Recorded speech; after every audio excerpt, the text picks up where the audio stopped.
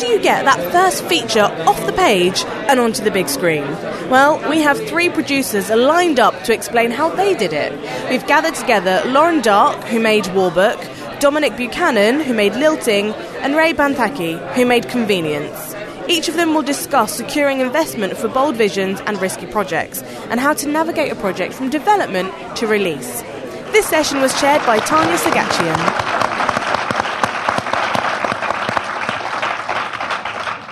Thanks, Dominic. Ben Whishaw, first film. How easy or difficult was that to pull off? Quite complicated at times. Easy at other moments because we had a very good script by Hong, and he was great to work with. Getting Ben himself, very easy. However, I don't want you guys to think it is that easy, because it actually isn't. We were an anomaly, but he was at the top of our list, and we sent it to him. He had just come off Skyfall, so he was taking a break, and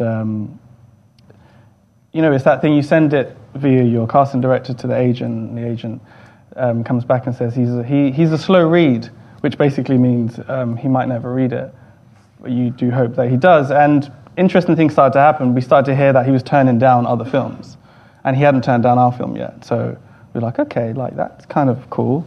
And he was in Australia on a vacation, as I mentioned. So with that time delay also, you're just kind of constantly waiting, and then we found out, okay, like he actually does like the script, he's read it, he likes it, and he'd like to meet you when he gets back to London.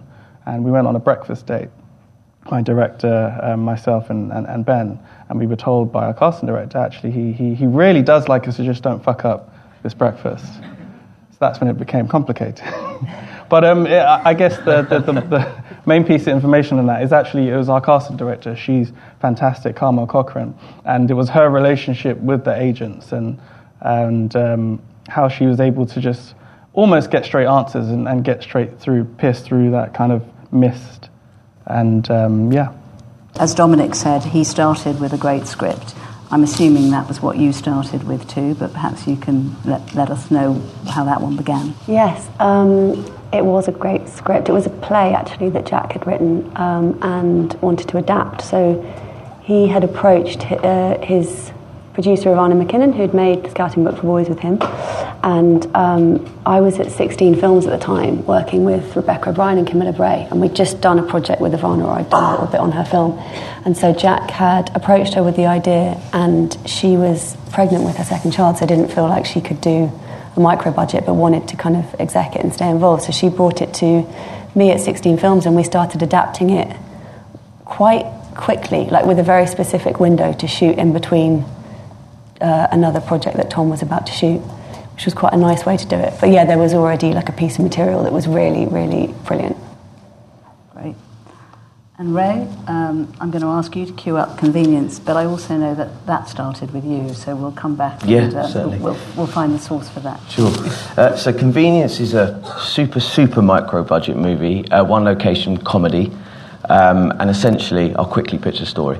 It's essentially a story of two lovable idiots that get into trouble with some Russian gangsters. They've got 24 hours to pay the money, so they decide to go and rob a petrol station. But when they get there, they realise that the safe is on a time lock.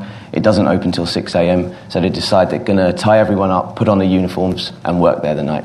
So how did that come about? So, it's been a long journey. So Convenience started many years prior to us shooting the movie. I'd worked on a play at the Trafalgar Studios with Adil Akhtar, who is an amazing actor, and we were doing this very serious play together about the 7/7 bombings in London, and Adil had a very dramatic role in it, but backstage he was the funniest guy I'd ever met, like literally made me belly laugh all day long, and I was just like, and it was before Four Lions, before he'd been recognised from that, and I was just like, man, you are the funniest guy on earth.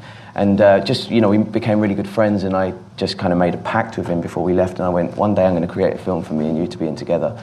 And then years later, his star was totally risen. He was doing all these big movies, and I went back to him and said, I want to do this film, are you ready? And, he said yes. Wow. So different genres, different types of films, different backgrounds. you all produced these as your first productions.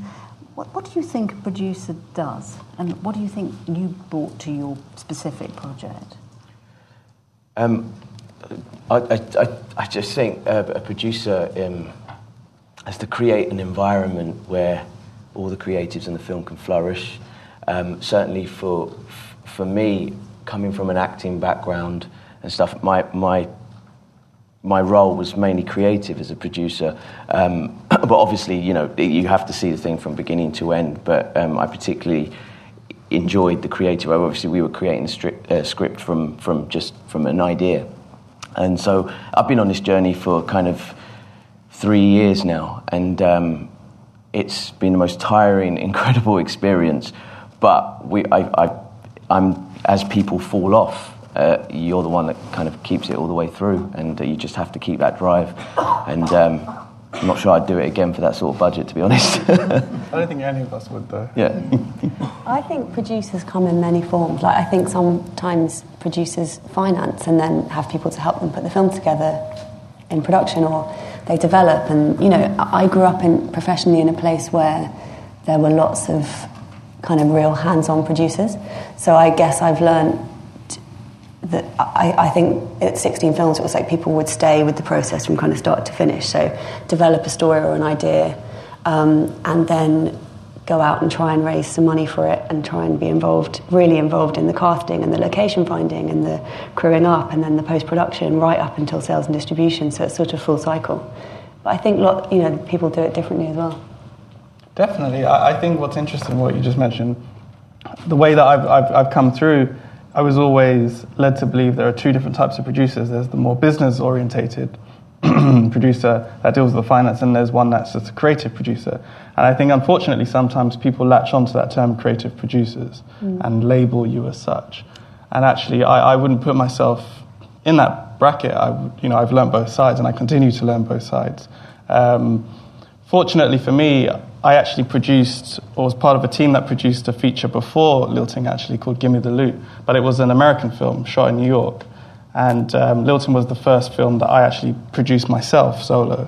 So I actually had to come to terms with the fact that I needed to go out and raise that finance, as well as keep an eye on all that creative stuff. So that was a very steep learning curve, but a great education on doing both. So I would never put myself, not that this has been asked or put out there, but I'd never put myself solely as one or the other, because I know how to do both. And I want to learn how to do both better in some ways. Well, I think in this day and age, you actually have to do everything. Yeah. I think the truth of the matter is that you can't rely on one skill and one skill alone, in the same way that you can't really rely on one medium and one medium alone. I mean, we're talking here about raising money for feature films, but in actual fact, the distinction between micro-budget, big budget, low budget, television, all forms of content and drama are blurring so rapidly that in actual fact, I think moving forward for your generation and for you, being able to do everything is going to become more and more important. Yeah, and the producer's role has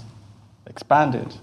So, as you both alluded to, we are usually the first and last on and off a project, aside from the writer-director if they've originated that material. But in this day and age, with the digital landscape, we're being asked to do even more than we were, what producers prior to us were doing, because it continues. The life cycle of a film, you hope, furthers. But to what degree do you think your opportunity to make your first film was predicated on the experience you had before you became a producer? So whatever the journey was from wanting to make films in your bedroom as a teenager to actually being given an opportunity to make a film. Is that the most important journey, the journey from dream to reality? And if so, what did you learn from that experience and how did you get there? Big question. I think it's all important. I think before I was a producer, I worked in different parts of the film industry, and it gave me an almost 360 viewpoint of the film industry.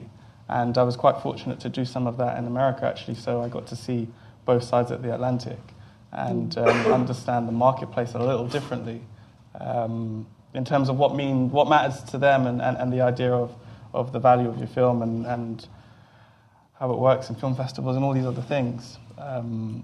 So that was important to me without a doubt, and the companies that I worked for gave me that insight and some of that knowledge. Yeah, I trained as a producer by assisting producers, so I think that was really helpful because for like nearly 5 years it was just going through the whole cycle of films on much bigger budgets, so when it came to this I kind of had to work out what we could strip away because there was not as much resources as the experiences I'd had before, but I found it incredibly useful. And also to have a home, so to have the support of 16 Films was really, really kind of essential, I feel like. I sometimes don't know how I would have done it without them. I had this amazing boss who I took Warbook to, and she said, yeah, give it a go. Like, if you can get it off the ground, let's do it here. And that, having a home and some, like being able to ask our accountant questions, being able to ask more experienced producers questions has just been the thing that really got me through that, I think. I guess for me, producing came from a place of wanting to make my own movies, came from a place of being frustrated as an actor and the opportunities that were available to me. Instead of sitting there and moaning about that, I just decided I was just going to go and create, and so I dabbled in producing, I've been doing it for many years in terms of kind of more exec producer roles or co-producing and kind of learning, and then so it was from a place of frustration as an actor, and I just went, well, the phone's not going to ring for those roles because no one sees me in that way, and I'm not classically leading man material, so I'm going to go and create that. And so part of Convenience, part of that whole plan was to kind of do something a little bit different and actually put two Asian guys in leading roles that are not defined by their race. And I thought that was really important as well, and it was genuinely, Adil was the best actor for the role, and I was the best actor for the other role because it was written for us. So, and we don't really allude to their background, ethnic background, and that was important as well. But it's interesting because irrespective of the genre that each of you have picked to work in, all three films are very challenging. You are actually counterculture films, whether it's the gay relationship in Lilting or the politicised angle of Warbook, the fact that you're tackling a big subject that needed to be tackled at that moment in time and still does, or, as you say, casting two Asian guys in leading roles where those roles wouldn't be written for them if you didn't write them yourselves.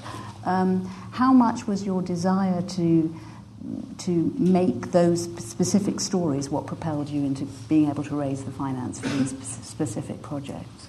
I had been trying to make a documentary about the lack of young people in the CND. The war wasn't really getting off the ground, and that when that material came along and it was just subject matter that really interested me. So I feel like that is so important because it was enough to kind of carry, like you need to kind of love it enough that it's going to take maybe 1, 2, 3 or 4 years, from start to finish. So, it was really important for it to be, like I suppose we had a kind of unique situation where we didn't sort of take it out and try lots and lots of different places for finance. It was pretty, like we had a window, and I felt like that's the beauty and the freedom of the micro budget, is that you don't have to kind of prove its commercial ability necessarily beyond kind of making that person's money back. But we found a company called Archer's Mark who make lots of films now and have a full development slate, but at the time they'd made a really brilliant feature documentary, and they were back to Breakthrough Brits, I think, in your year,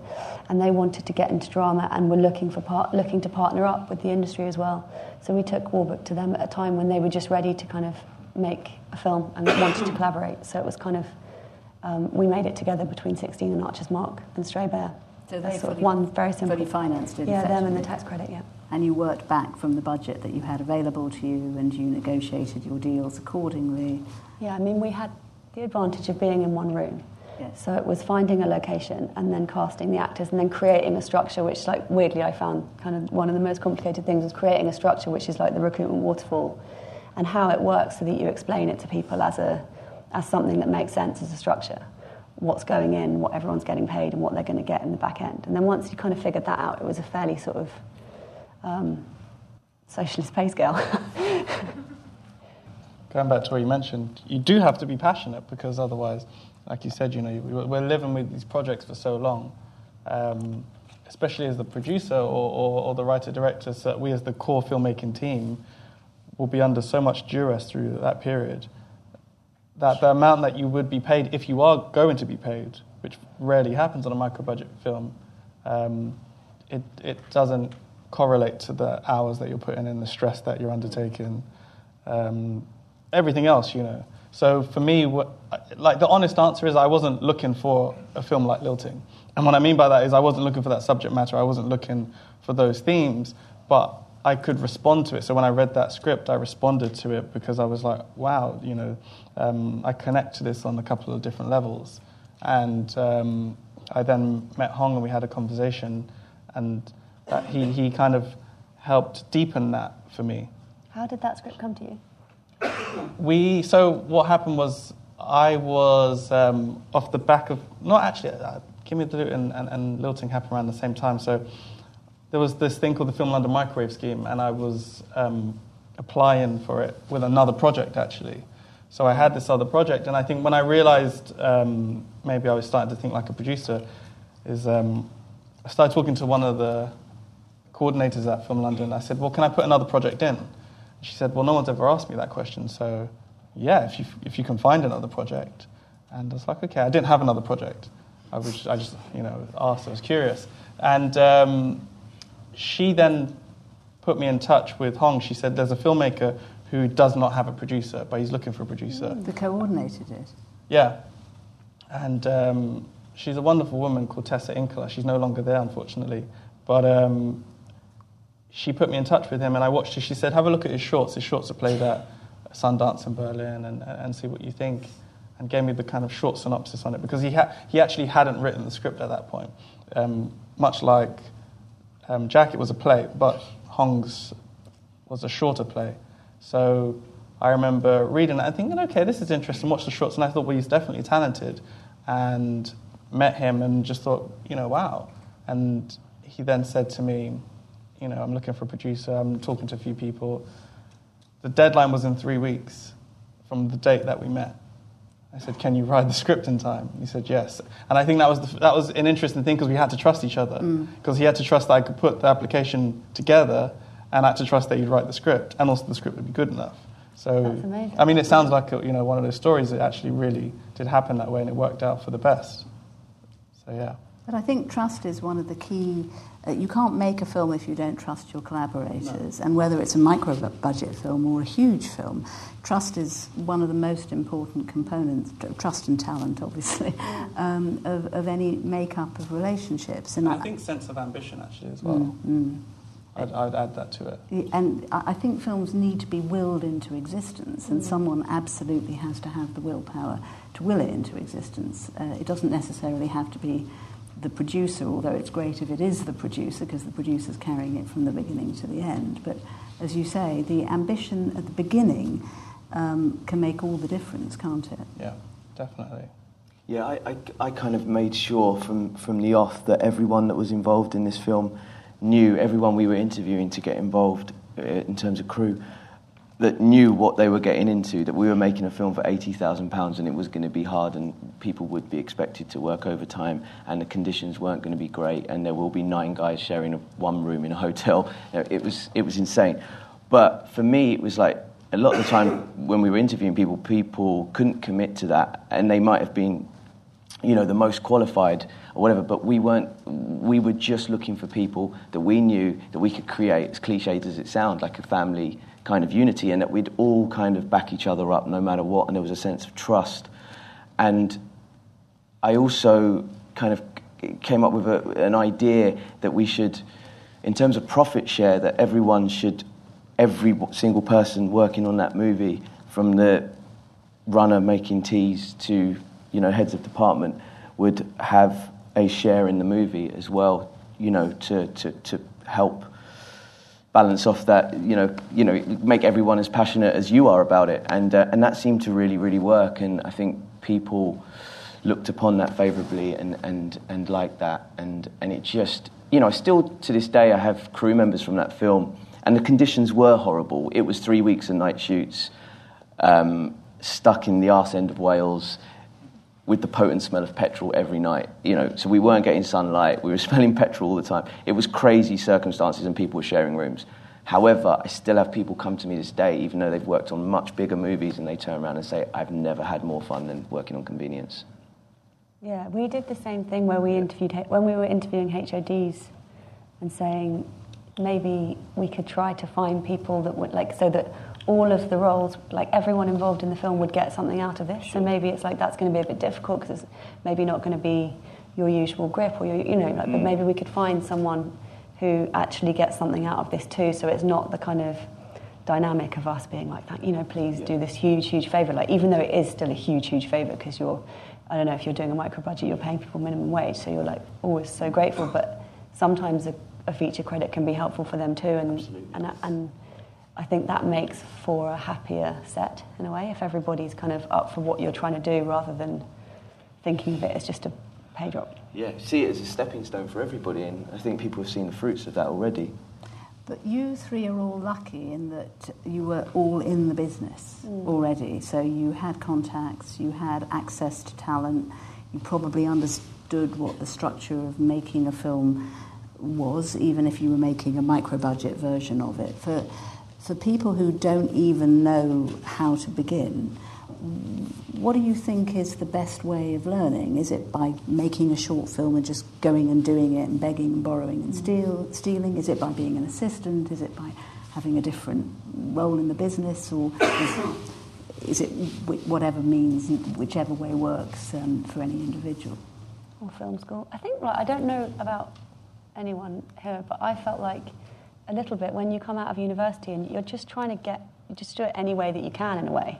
So whether that, I felt like I got quite lucky early on and got some runner jobs and kind of learned the set that way and learned a bit about production. But if I hadn't managed that, I probably would have tried to go to film school, and had a different experience. And I feel like there are lots of connections and websites and crew pools and ways that people can meet now that there probably wasn't when I was first starting, that makes kind of crewing up shorts and a bit easier, and people have really understood the value of mentoring and group. Do you think? Yes and no. Oh, go on then. No, but I think it's interesting you say mentor. It didn't strike me until just now. I think, yes, everyone, it is a by any means necessary mindset in the very beginning. It has to be.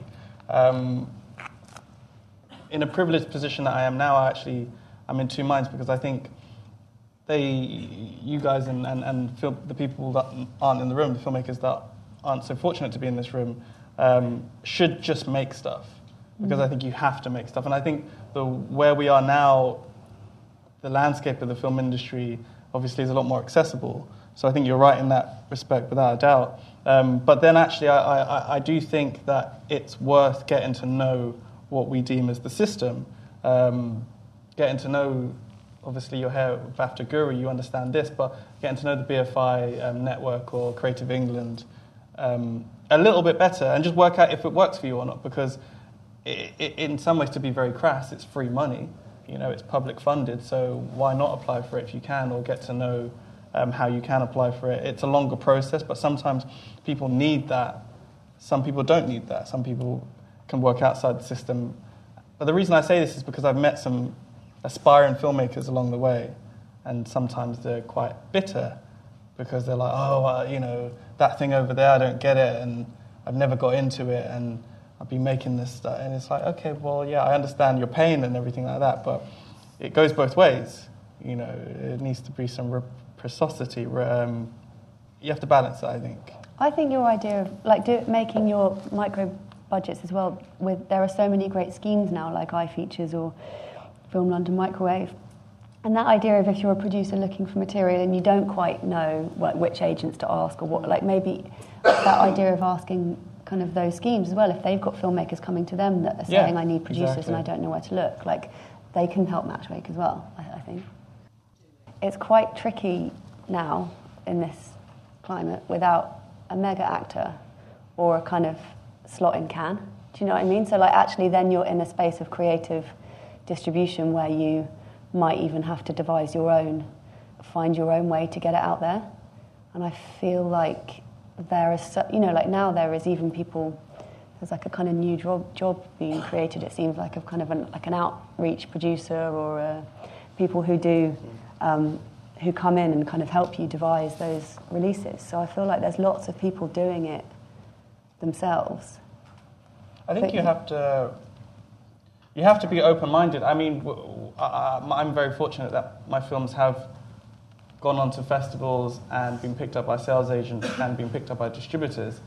To varying different successes. So Lilting, which you just saw the clip of, we applied for Cannes and we didn't get in. That's a whole different story, but we remained undeterred, and we, at around the same time of not getting into Cannes, got a great sales agent through my relationship and the director's relationship, and they're called Protagonist. And Protagonist came aboard and loved the film and said, we have a vision for it, and pitched us that vision. And after that, they were able to, after Cannes actually, the Sundance programmers had come to London and they were able to show, pitch the film to the Sundance programmers who said, we'd love to see it. So we screened it for them. And, this is a scenario that does not happen that often. We screened it to those programmers who really liked the film and invited the film to the festival 6 months early. Wow. So halfway through the year, they said, we love this film, we want to invite you.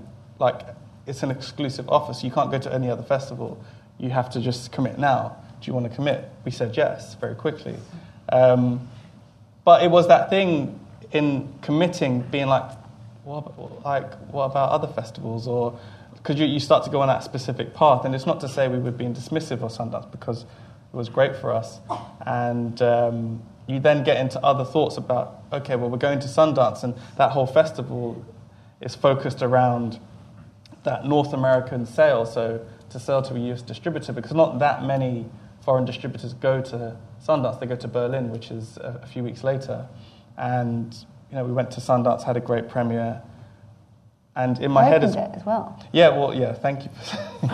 We did. So we opened Sundance. We opened World Dramatic Competition, which was another crazy thing, because what happens is you get into a festival and your focus is, your priorities change as it gets closer. So you want to know, okay, when is my film premiering? And you have a sales agent and you can kind of use them as a conduit, but everyone wants that Friday night, Saturday night, the first weekend slot, because that's where most people go to festivals. So we were asking them just before Christmas, have they given us a slot yet? And I remember they said, my sales agent said no, but we're going to check in with them. So I was like, okay, great.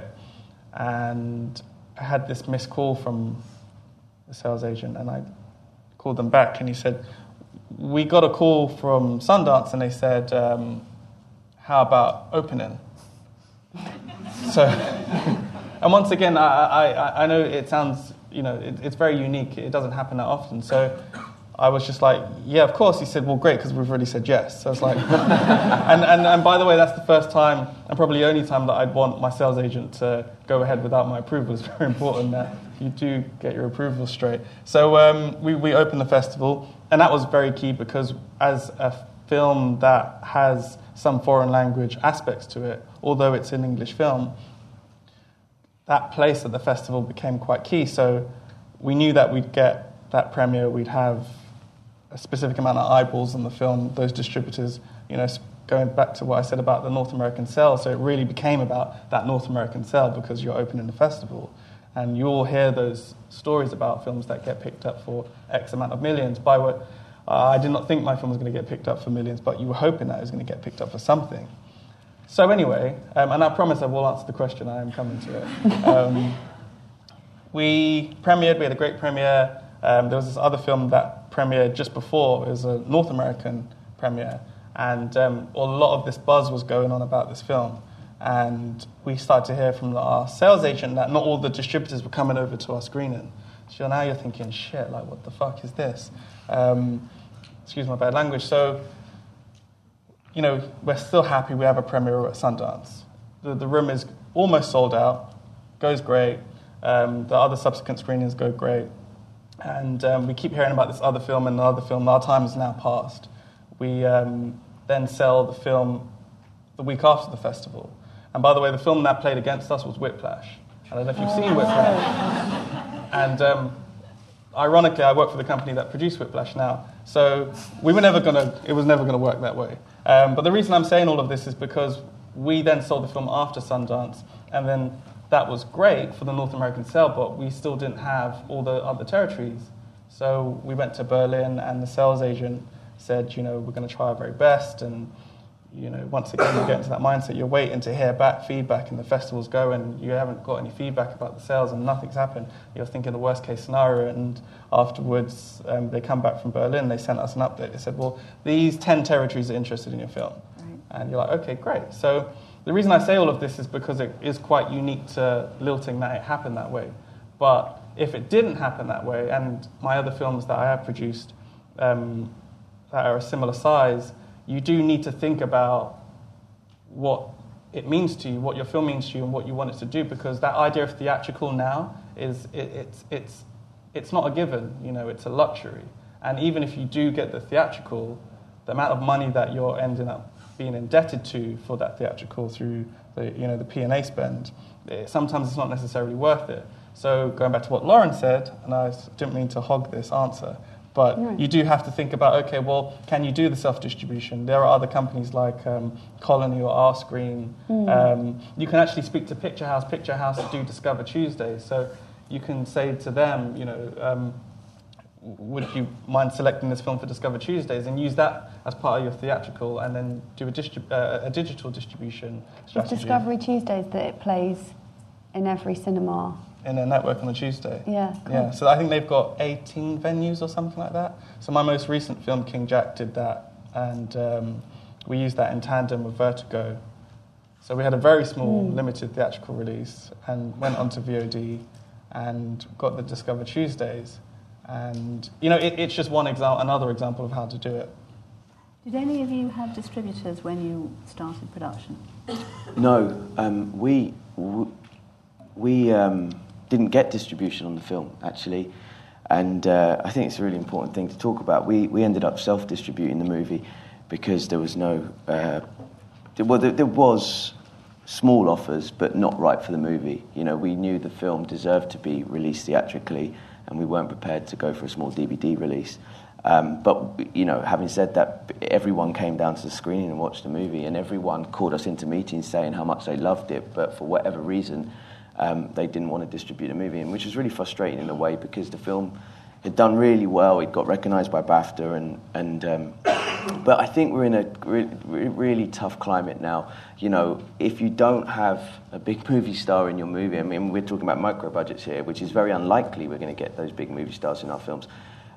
We have to start thinking from the beginning. I think it's now the producer's job to start thinking about the projects we're going to pick up and how we are going to market them from the off, and choosing those projects and having a vision for marketing it, because we can't rely on traditional distribution now, and especially when we're talking about micro budgets. So I think it's really important when you're choosing those scripts to actually have a vision of how it's going to market, because the likelihood is that you may have to self-distribute, and so it's good to have an idea.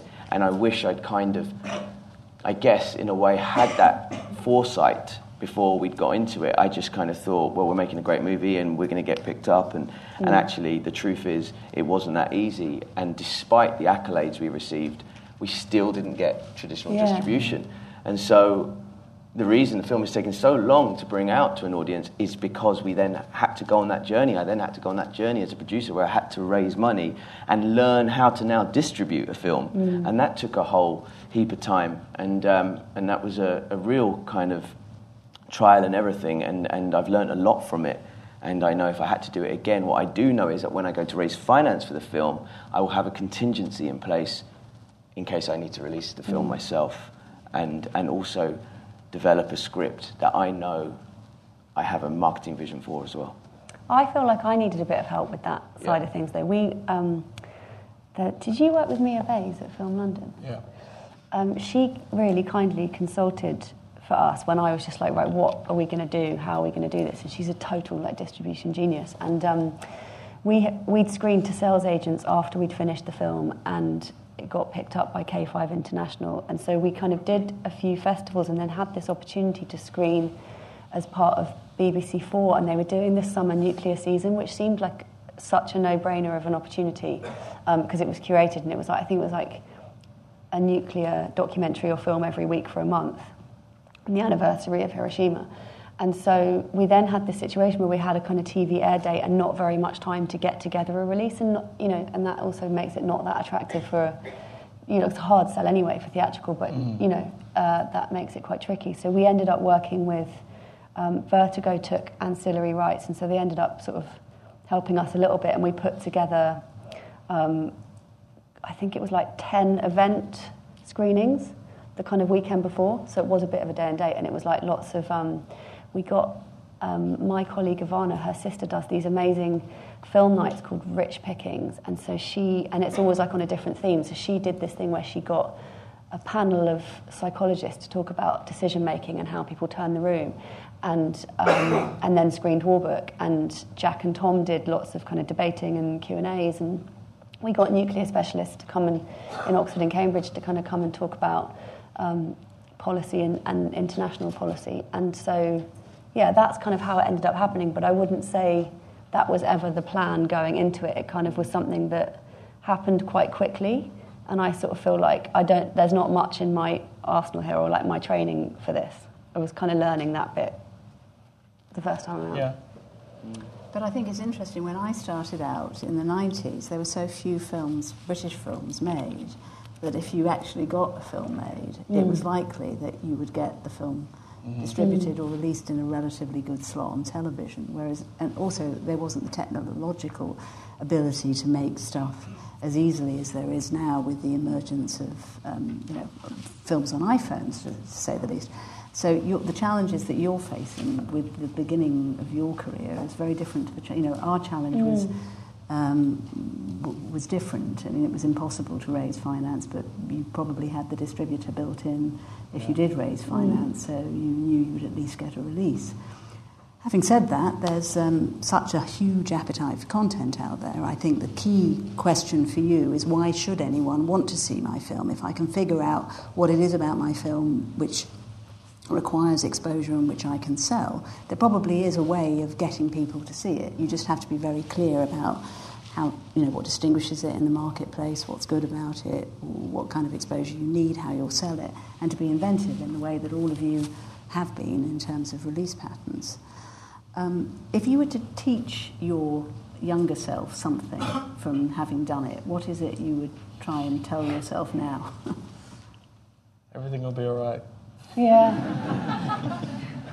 I don't know. I think it's a tricky one. It's such a painful thing, producing a film, making a film with little money, that you often lose sight sometimes of what you're doing or for what purpose you're doing it. And I think if I had to give my younger self advice, it'd be to kind of, stick to that vision, persevere, but listen at the same time, because you should listen. Sometimes there is good advice out there.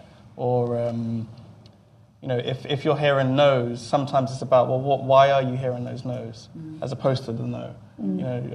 Obviously, as a filmmaker, as a producer, you will hear no constantly until you are able to be in a position where you have got a yes, and then that yes turns into, finance, and you then start saying no to people as a producer, because you're on set, you're turning things down, you're saying no to your filmmaker, you're saying, no, you can't have that. I'm going to be extreme and silly for a second. You can't have that helicopter shot because you can't afford to. But to downscale that, it's kind of saying, you can't have that steady cam because we can't afford to. So how do we work this out? So something like that, maybe. So feedback is key. Yeah. But it's actually to distill that feedback, though, because you can't be swayed. You're on this journey, Your single-mindedness has to get you through. But you do have to open up at certain points. And surround yourself with good people. And I think, so if you've surrounded yourself with good people, that feedback actually should be valuable. I don't know. Absolutely, yeah.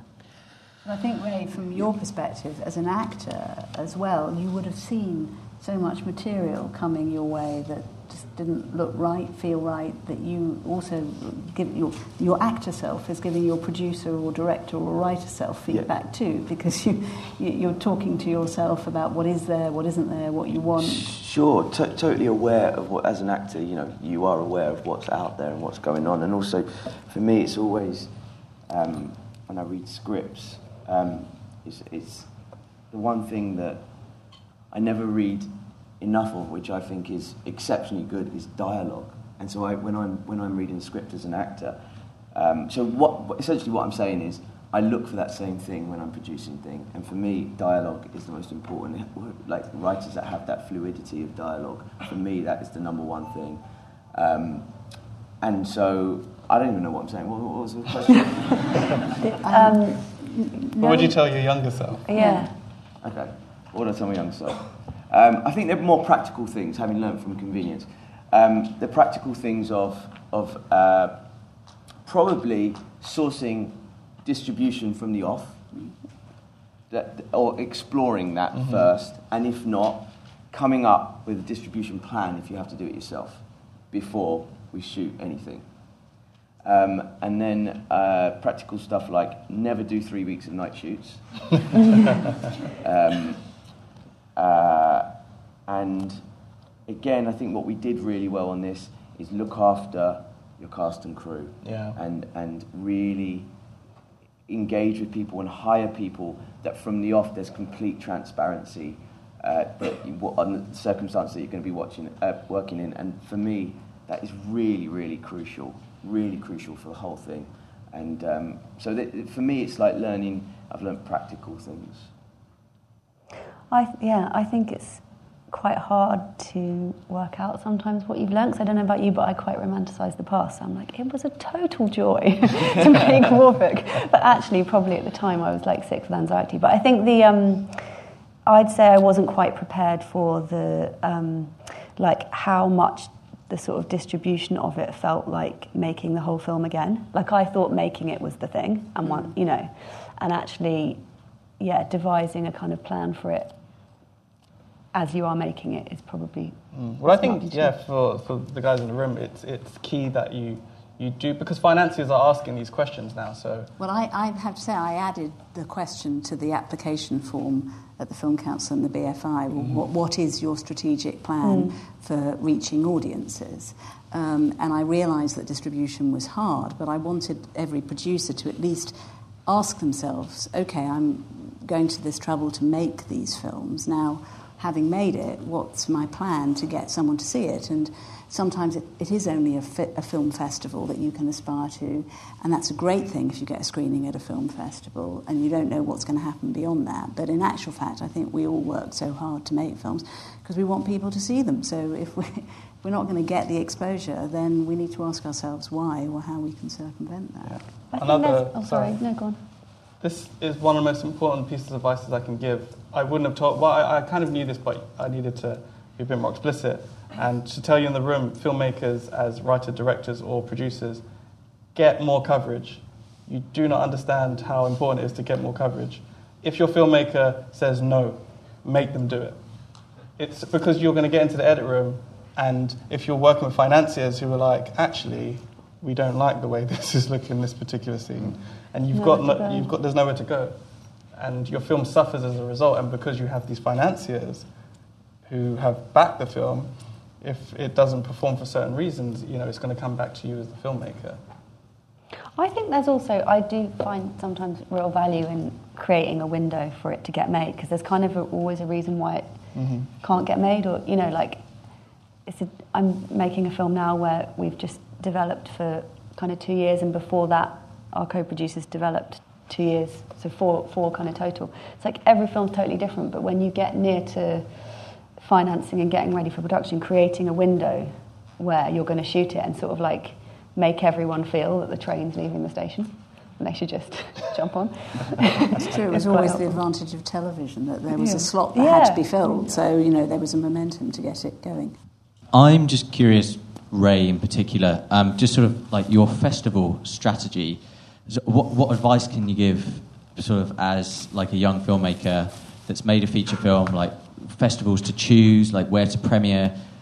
You know, there's so many of them like out there. What's the best thing to do? That's a really good question, because that's another point actually I should have brought up. I think that's where we failed, actually. I think we didn't have any advice on a festival strategy, and we perhaps were a bit gun-ho in going with... We got rejected from the big festivals, which we expected anyway. It's a super low-budget movie, and then we should have really had a strategic plan in place, and we didn't. And I don't know if there are people like this who are film festival experts. Yeah, there are. There are. So I wish I'd kind of known that, because I feel we were a bit gun-ho in accepting the festivals that we did accept, because we were just anxious to get our film out there. And in hindsight, I would have done that very differently, and been really strategic about it, and looked at the festivals and you know, learned a bit more about how important a world premiere is and how important a North American premiere is, and that's something I learned from this whole process. And how did you know what the big festivals were? Well, just from like just from... Yeah, so, you know, kind of Cannes, Sundance, Berlin, you know, the usual. And London Film Festival, of course. And so so I now you say there are people out there that are experts. It's a select bunch, though. I mean, and it's something that has happened more recently. They didn't necessarily exist 3 or 4 years ago. I think film festivals are key, but you have to also work out where you think your film will play and where it will survive. So even though, you know, you should always aim for the top festivals, you know, a Sundance, a Cannes, a whatever, but sometimes you don't get in, and you shouldn't take it personally, because sometimes the programmers are formulating that particular festival for a specific reason in a specific way. So if you don't get in, it's not necessarily because of your film. And you should think about the tier A. So basically, one word of advice is do a list and break it into tiers. So there's tier A, there's tier B, C and D. If your film premieres at a tier A festival, you can't premiere at another tier A festival. You have to drop down to tier B. So you have to start knitting together your actual route, you know, and one affects the other. So if you go to Sundance, as your world premiere, it's going to be hard to go to a Berlin or a Cannes with your world premiere, because they only take world premieres, so they have to take it for other reasons. It has to be very strong. So you might have to look at something else, you know. And obviously we're talking about micro-budget experiences here, but, you know, if you've got a film that's absolutely going to play in a multiplex or needs studio distribution, look at the difference that entails and what that's going to mean for the nature of your production budget, the kind of people you cast in it, how you're going to position the script in order to get it made at a level where it can compete in a multiplex, because those are even more competitive screening slots in a way than a festival or an art house distribution moment. So. This is just a general question, a bit of advice. I'm an aspiring writer, and I just wanted to understand the relationship between writing and producing, and how you guys come across new writers. Obviously, I know the usual route is an agent or something like that, but for someone kind of starting out writing a short or a feature, how would you guys be aware of new writers? Well, at Stray Bear, we generally accept material from agents that we kind of know, so they send us material like quite specifically to what we're kind of like our remit or what we're looking for. It does become quite hard to read unsolicited material, just because it's kind of hard to keep up with the stuff that is on the reading pile already. But I do think I always say like BBC Writers' Room as a kind of first port of call, just because you know it's such a great community, and from that you can kind of go on to. Like at least like agents can then read your work and build up some material. If I can also advise on that front, I would say it's really useful to have an agent as a writer, because they will know who the best people to pair you up with might be.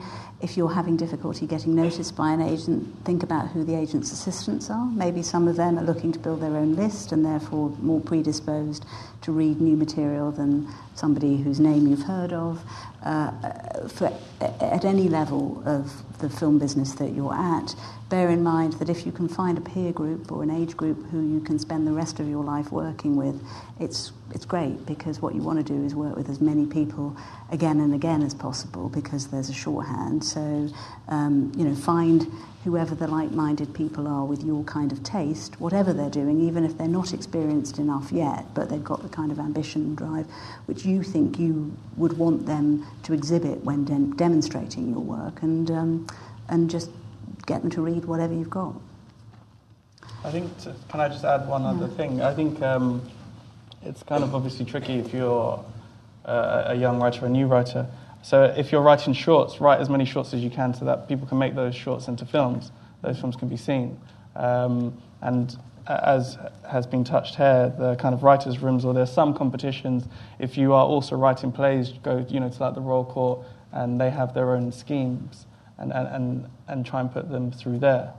And just keep writing. Yeah, I think keep writing is a huge thing to say. I was Jimmy McGovern's script editor, and I remember Jimmy saying to me quite early on, he said, you write all this stuff when you're starting out, and no one wants to read it, and it goes into the bottom of the drawer, and then you become famous, and you're not quite sure what you want to write anymore, because you've disconnected with the thing that started you out, and you go back and look in that drawer, and then you're reminded of some of the things that fired you in the first place. So if you're a writer, you can't write enough. Keep writing, write new stuff. No self-respecting agent will probably take you on without looking at 2 samples. So have 2. If they're different genres, you should try and show that you're able to work in more than one genre, and just make it as good as you possibly can get it to be, and listen to your mum, your best friend, your worst enemy when they say this doesn't work, or it's boring, or I stopped here. Just listen to them and keep perfecting it if you can.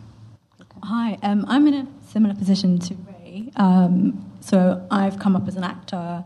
I joined Rain Dance, started writing, just self-production company. So I wrote, produced, and had to act in a short. The producer kind of fell away because she was working on features. I ended up having to do it myself, which is a baptism of fire. But it was brilliant, actually, because it just made me realise I want to do this as well. And where I'm at now, so last year I went to Cannes for Short Film Corner, put the short in, it was great. So I've developed it in the meantime, and now I'm at the stage, I'm going out again, not sure why. Well, I actually have a plan, but it's hopefully, possibly to meet a sales agent. I'm going to be emailing them. I've got like 2 weeks emailing them, and kind of I've got one sort of like getting a mentor as well, because I'd like to co-produce. I think for Cannes, it's actually really hard to meet salespeople in opening weekend because they're just selling. Yeah. I think if you can go, maybe if you want to go opening weekend for fun, it's great. Like there's great things going on opening weekend, but just like try to make your meetings after that when actually the buyers have gone home. Guiding Lights, BAFTA Breakthrough Brits. Like there are lots of really cool mentoring schemes around now as well. I think you could try to apply to one of those, or I would just maybe you could just ask. Well, yeah, I could just make a list of the producers that you admire or the filmmakers that you admire, and see if you can get through to them, and just ask small first, and just say, look, can I have 15 minutes of your time, and work out if you really want them to be your mentor anyway. Say that you're looking for a mentor, and work out why they would why they might want to help your particular project, because if you look at what they're currently doing, it may or may not make sense for them to give their time to your project, and if it does make sense, then they're more likely to say yes than those who may wish you well but not have the time to help. Yeah, I mean, any advice is better than none. Okay. I was wondering about distribution in a post-theatrical landscape. So how do you try and stand out, online or Netflix or whatever? Like, do you just try and have the coolest poster, or how do you make an impression in a non-conventional release? There are quite a few things. I mean, it is an often said cliche, but it's quite true. Try and have the title of your film not start with a T, because it'll be listed towards the bottom. So think of things like that. But also, I think, yes, you want to have cool materials, so a good poster could work. But you have to understand that if it goes online, it's your job to make it stand out. It's not the platform's job. You know, it's not necessarily Netflix or Amazon's job to make it stand out. So you have to think about how you want that. So I think something that was talked about earlier is quite interesting, the idea of events. And if you can have events surrounding your film, actually that can help, because you want to help drive, you know, people's eyeballs to that, because that's how you're going to get paid for it. And also you might get paid through the event itself. Because if you're doing it online only, the digital distributor doesn't have necessarily anything to do with that event. So that's down to you. I know it's a bit of work, but it helps, you know, it's kind of marketing. Simple question, if not too rude. What were your budgets? Because I'm getting a feel from the trailers of what the film's like, but would you mind revealing? If you don't want to, I'm happy to say. So our production budget for Convenience was £80,000. We then raised $20,000 to distribute it. So all in all, it was $100,000, and that's from start to release. I mean, I think they're all relatively low budget films, which they worked really hard to raise the finance for. And I think the challenge of raising money for an £80,000 film and a £1 million film is equally challenging. Sometimes the kind of resource that you get from public funders or from corporate financiers or from people who have a commercial interest in putting money into your budget can actually increase the level of your budget too. So it's not really a level playing field when you talk about what budgets people work from. Do you mind if I just ask a further question? I have a film in development in Northern Ireland Screen. I'm not worried about revealing what our budget is. I'm curious to know why you're not revealing it. The reason that producers don't want to tell you what the budget is there's a couple of reasons. One, because if you have a film that has finances involved, or you've got an actor of note involved, you're bound by confidentiality for the actor, for example, because you can start to work out what that actor earned or that they were in a lower budget film. So actually, your distributor, your sales agent might not actually want it to be known. I think it's more like a sales thing. It's like it gives it a value. So then, like, what it becomes worth, like abroad, and in terms of international sales, is determined by what is out there in terms of like what. Whereas I would say it like it should just be judged as like a film, and you know, like lots of people, what Warburg cost was not really what Warburg cost. It was like people waved there. Well, here's a good point as to why I talked about the film, because the budget of the film, because actually we didn't at first, and you kind of. That's the learned thing. Don't really tell anyone your budget. However, that ended up being one of our biggest marketing tools when we released the film. I went onto Sky News and I talked about the film, and spontaneously I just went, you know what, I'm going to say what this budget was. And actually what spiraled from me talking about that was all these articles that spread. And actually that ended up generating a lot of publicity for the movie, because I referred to it as being the cost of one shot of a Harry Potter movie film. Yeah. And not sure which shot. Yeah. But you understand my point, right? And so actually, me saying that, although when I was saying it, I knew I shouldn't really be saying this, but actually I just went for it, and what happened is it helped us. Well, thank you all for coming. Thank you all for contributing. I hope you found it illuminating. I certainly have. Thank you. Thanks to Tanya, Lauren, Dominic and Ray for sharing their insights. You can hear from some of our outstanding debut nominees from the 2016 BAFTA Film Awards. See the videos and more at bafta.org/guru.